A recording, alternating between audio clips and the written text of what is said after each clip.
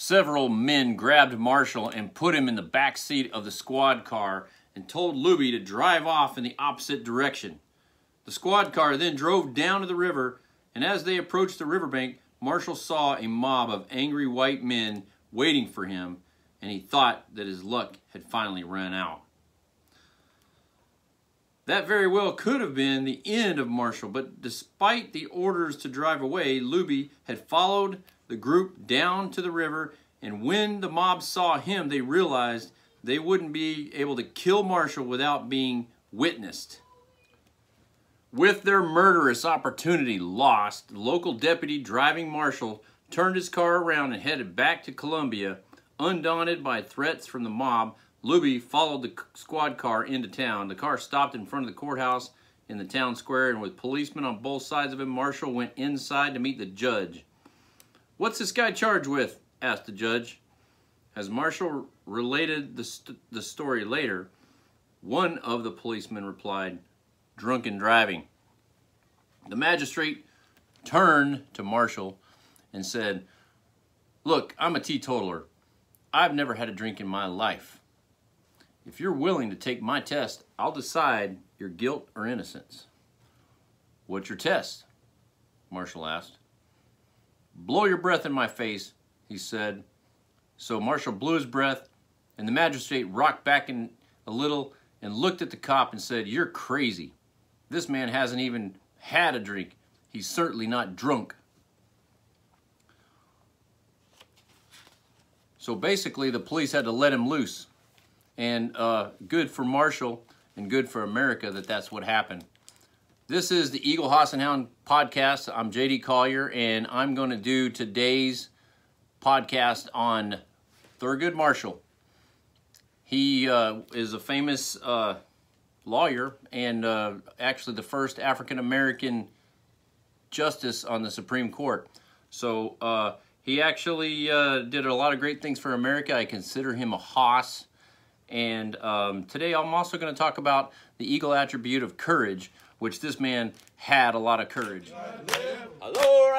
This is the Eagle, Hoss, and Hound podcast. Welcome.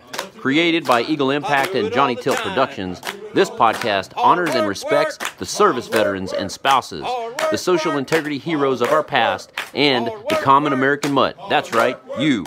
With this podcast, we provide a platform for respect. We respect the Eagle. That is, the individual with a service background, the sworn hero from the uniform who has risked it all for our protection. Plus, we respect and honor the Hoss. That is, the social integrity leader from our past, such as Franklin, Ulysses, Lincoln, and others from our American history. Finally, we respect you, the Hound, as we discuss the topics of the day, listening and learning together to improve our work, home, and family. Each week, we will bring you value in the form of knowledge and perspective. Just like you heard, we are all in this together, so get ready for another excellent show. It's the Eagle, Hoss, and Hound podcast. Okay, I was reading you some excerpts from this book right here, and this is called Up Close, Justice Thurgood Marshall by Chris Crowe, C-R-O-W-E. Pretty good book and pretty well written, and I was happy when I went to the library. I found several books on Thurgood Marshall, and not all of them were little tiny books. There were some pretty good ones.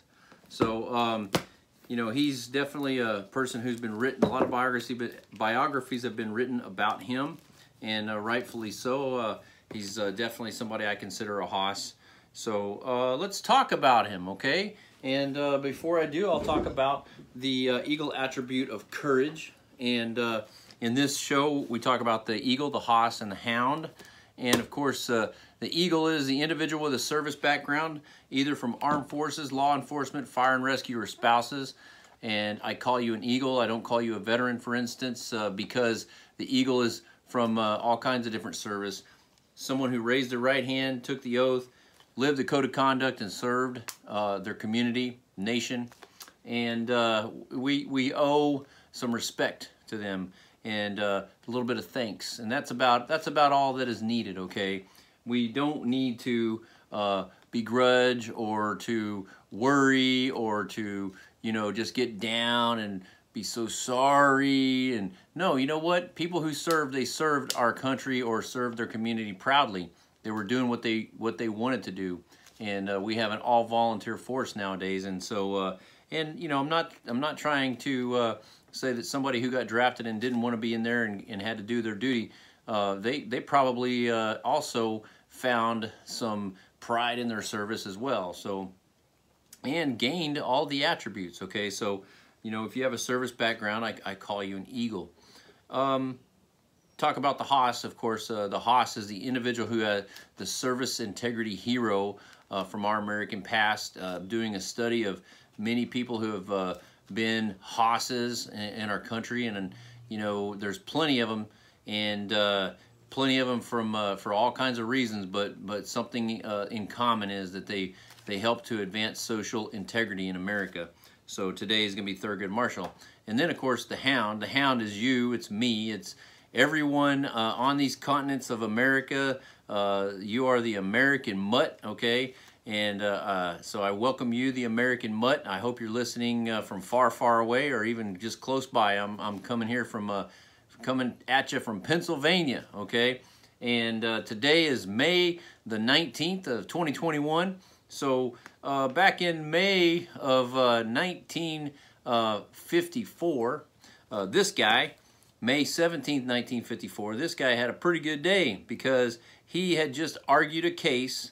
Thurgood Marshall had just argued a case in front of the Supreme Court, and that day on the 17th of May, the Supreme Court delivered its unanimous decision in favor of the NAACP's case, where it was Brown versus the Board of Education, and this is when Jim Crow took a major blow and the Supreme Court struck down segregation in schools. And it was great. And this man right here, he was a social engineer who did it, okay? He had help, of course, and that's another common thing is we get help. And so we're going to talk about Thurgood Marshall today, and he had great courage. He could not have been there had he not had the courage and a little bit of luck too along the way, because he took on some major cases that it would take great courage to do. He faced so many threats just to do what he was doing, going and trying to find out which clients, going to find out what was going on, the circumstances of the places that he was trying to defend. So as a counsel or chief counsel of the NAACP, he was taking on a great amount of responsibility and a great amount of threats because of what he was doing, and there was a lot of threats. So it took amazing courage for him to continue on, and he did. He had so much courage because he experienced a lot of that in his life and his whole life. He was born in 1908. He was basically not treated well in growing up in the South. He was in Maryland, and Maryland was considered a southern state, and Maryland had segregation laws. People had to be, separated by their skin color, and those who were considered black, the African Americans, were called black, and they had to sit in the back of the bus. They had to, sit in different cars on trains. They, had to use different restroom facilities in public. Just pretty much there were signs everywhere. And in Baltimore, the middle part of the town was only for Euro-Americans, okay? The owners of the businesses were Euro-Americans, the customers were Euro-Americans, and they didn't let any Afro-Americans downtown, and that's the kind of environment that he grew up in. So you can tell that he had built up a major amount of resentment for that kind of treatment, and possibly gave him the energy that he needed to go on and go through his education. So, he he was a fun-loving fellow, okay? In school, he acted out and he got in trouble, and I think he was a teenager, and they took him, and the principal said, go down to the basement. This was his punishment, and he gave him a copy of the Constitution, and he said, memorize this Constitution. He had to go down to the basement, and he was in plenty of trouble, so he had to go there a lot. And Well, it turns out that he had a knack for memorizing it, and it turned did some justice for him, because he was able to utilize the 14th Amendment as the basis to win the case of Brown versus Board of Education. And what a great day that was for America, and thank goodness for this guy right here and his courage to get there. He may not have gotten there. When I first started the episode, I told you about when he was almost taken before a lynch mob, okay? Could have been the end of his life, okay? Imagine the terror that he must have been feeling. They just basically, was in Tennessee. They pulled him over, and he was with his buddy, and he was, you know, on assignment trying to help one of his clients in a case, and they knew he was in town, and they tracked him down on the highway, pulled him over, and harassed him. You know, it was the police that did this, okay? And, you know, they took him before a lynch mob, and luckily his buddy Luby had followed him, and so they had to basically say, oh, wait a minute, there's going to be a witness, and then they let him get out of there, except, you know, they didn't let him go all the way. They had to take him in front of the judge. So, you know, too bad the judges didn't accuse those police officers what they should have rightly been accused of, and things could have gone a lot better. And today we have a lot more work to do, because there's still too much of this happening, where police officers have way too much authority, and they overstep things, and they hurt people, and you know, it's got to stop. Okay, police brutality, there's no room for it.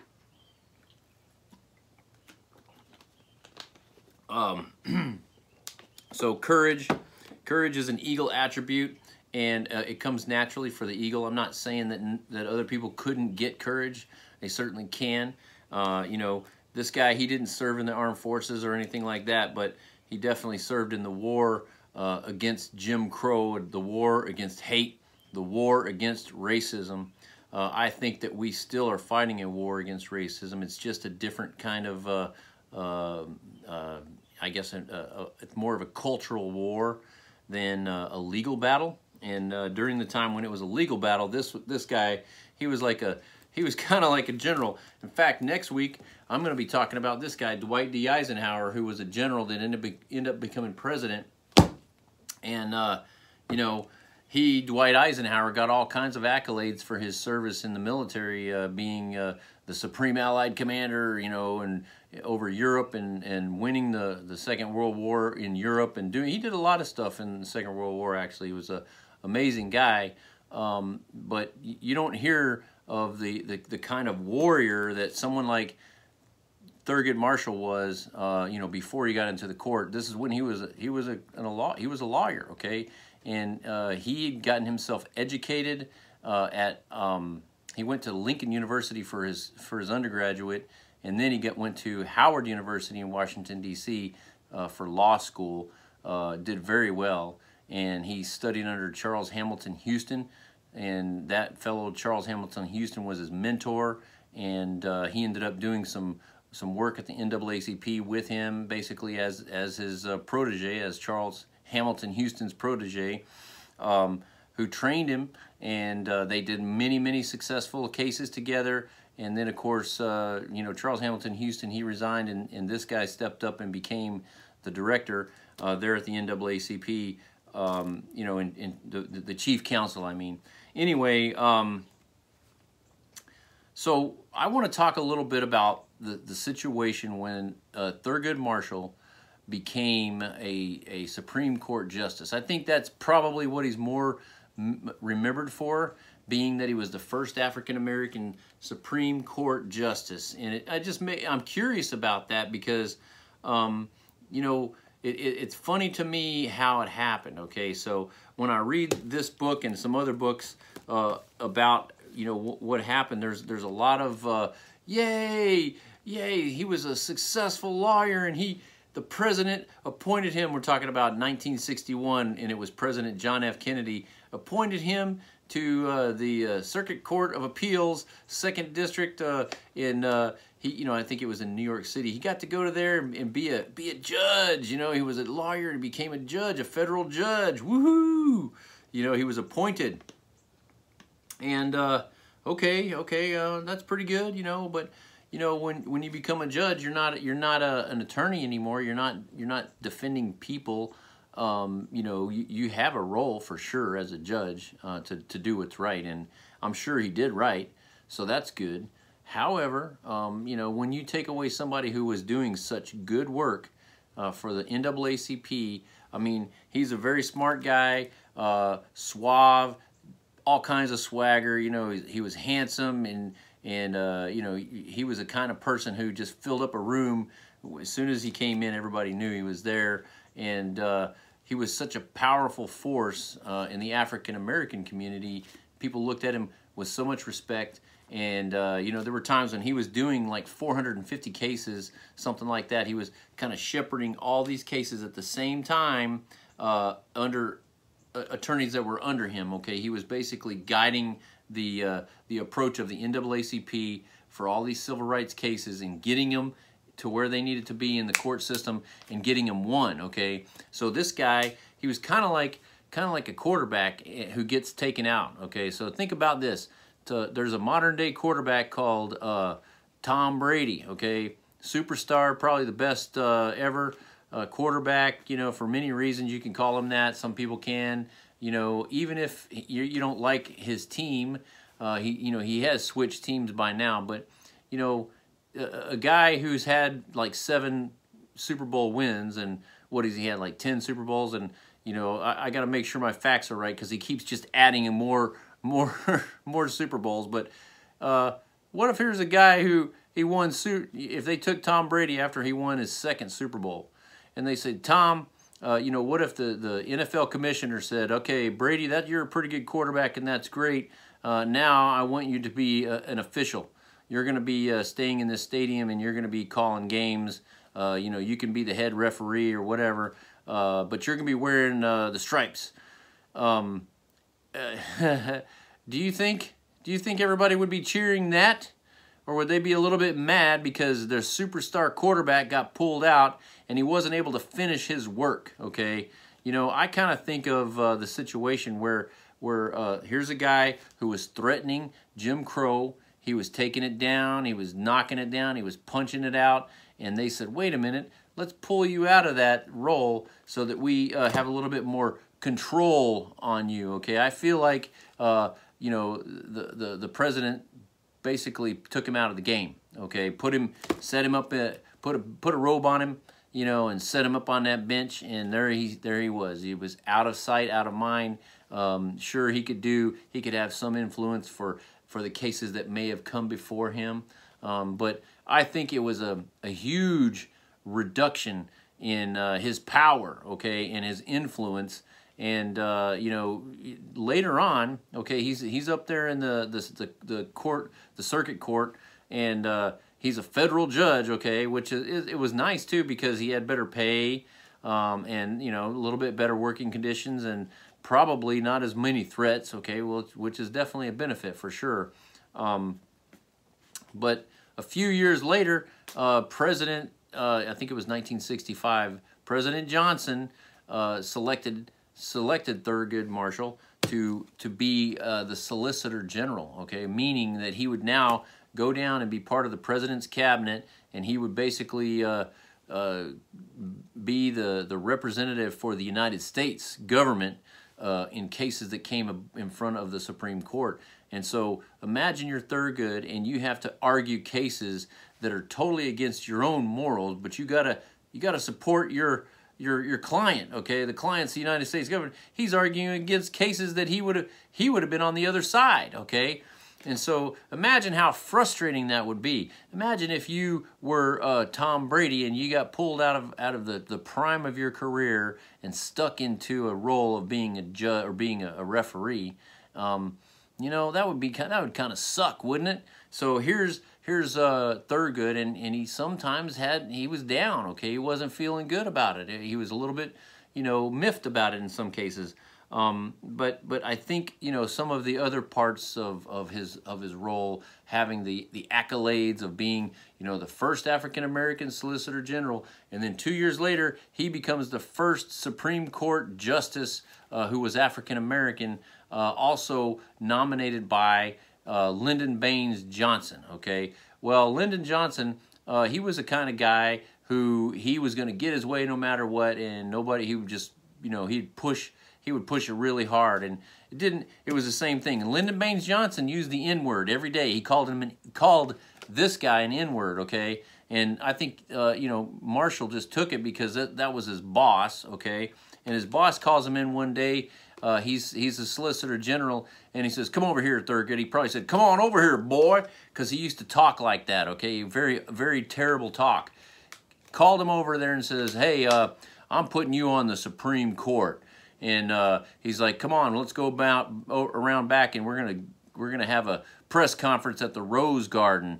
And so Thurgood's like, "Well, hold on a second, Mr. President. Can I at least call my wife and tell her myself before she hears it on the news?" So this is the kind of thing where he didn't have a choice. He's told right away. He didn't have a chance to even think about it, contemplate it. He was told. He was ramrodded into the role of Supreme Court. And I mentioned he was a little bit not having his normal swagger, being in the role of Solicitor General, and now he's going to be stuck into the Supreme Court where he was outnumbered, and he knew that he was going to be a dissent.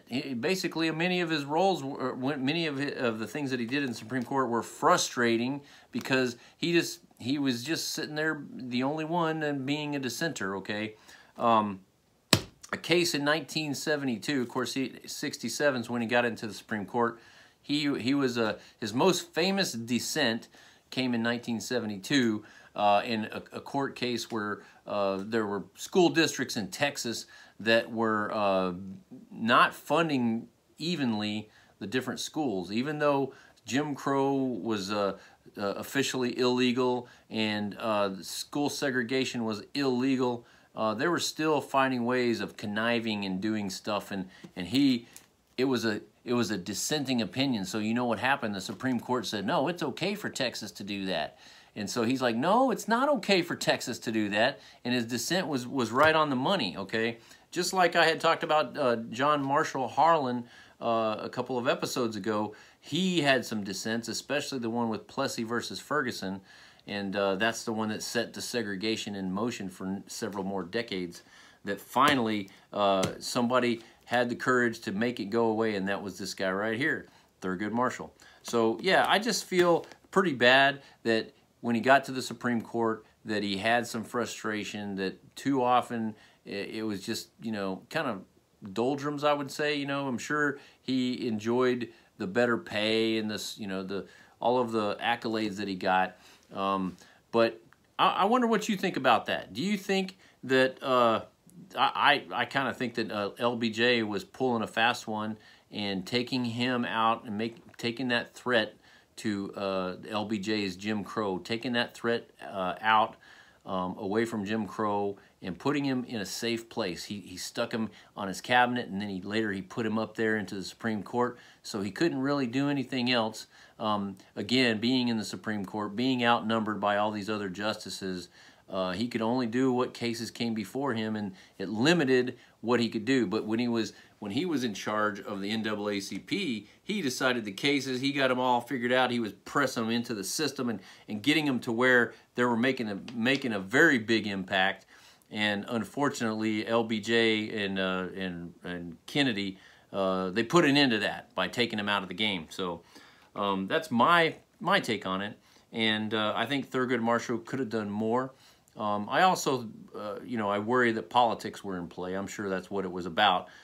Trying to make the African-American community fall in love with the Democrat Party is what I think they were trying to do. They were trying to take him and make him into a hero of, hey, he's the first one to go to the Supreme Court. And then a lot of people felt good about that, and they started voting that way. I try not to get too deep into politics, but I try to also tell it like it is and bring you facts.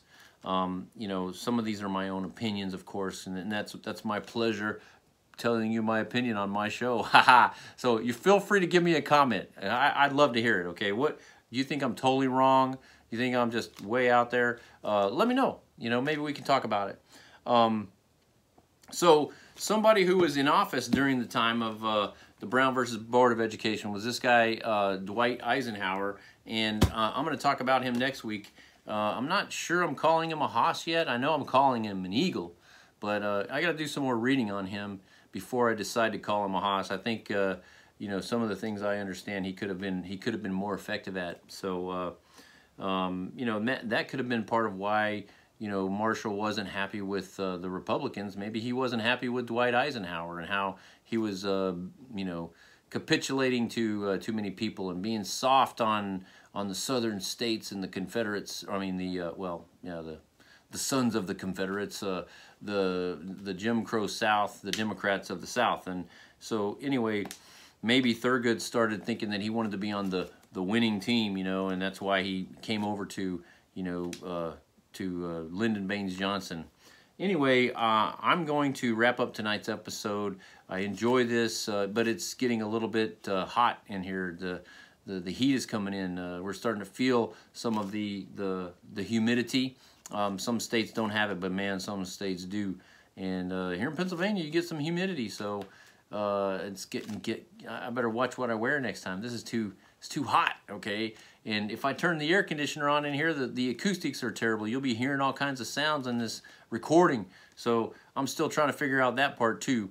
Anyway, I'm gonna get this out there so you can hear it. I'm J.D. Collier with Eagle Hoss and Hound. Have a great day, and we'll talk to you next week. Get up, 4:45.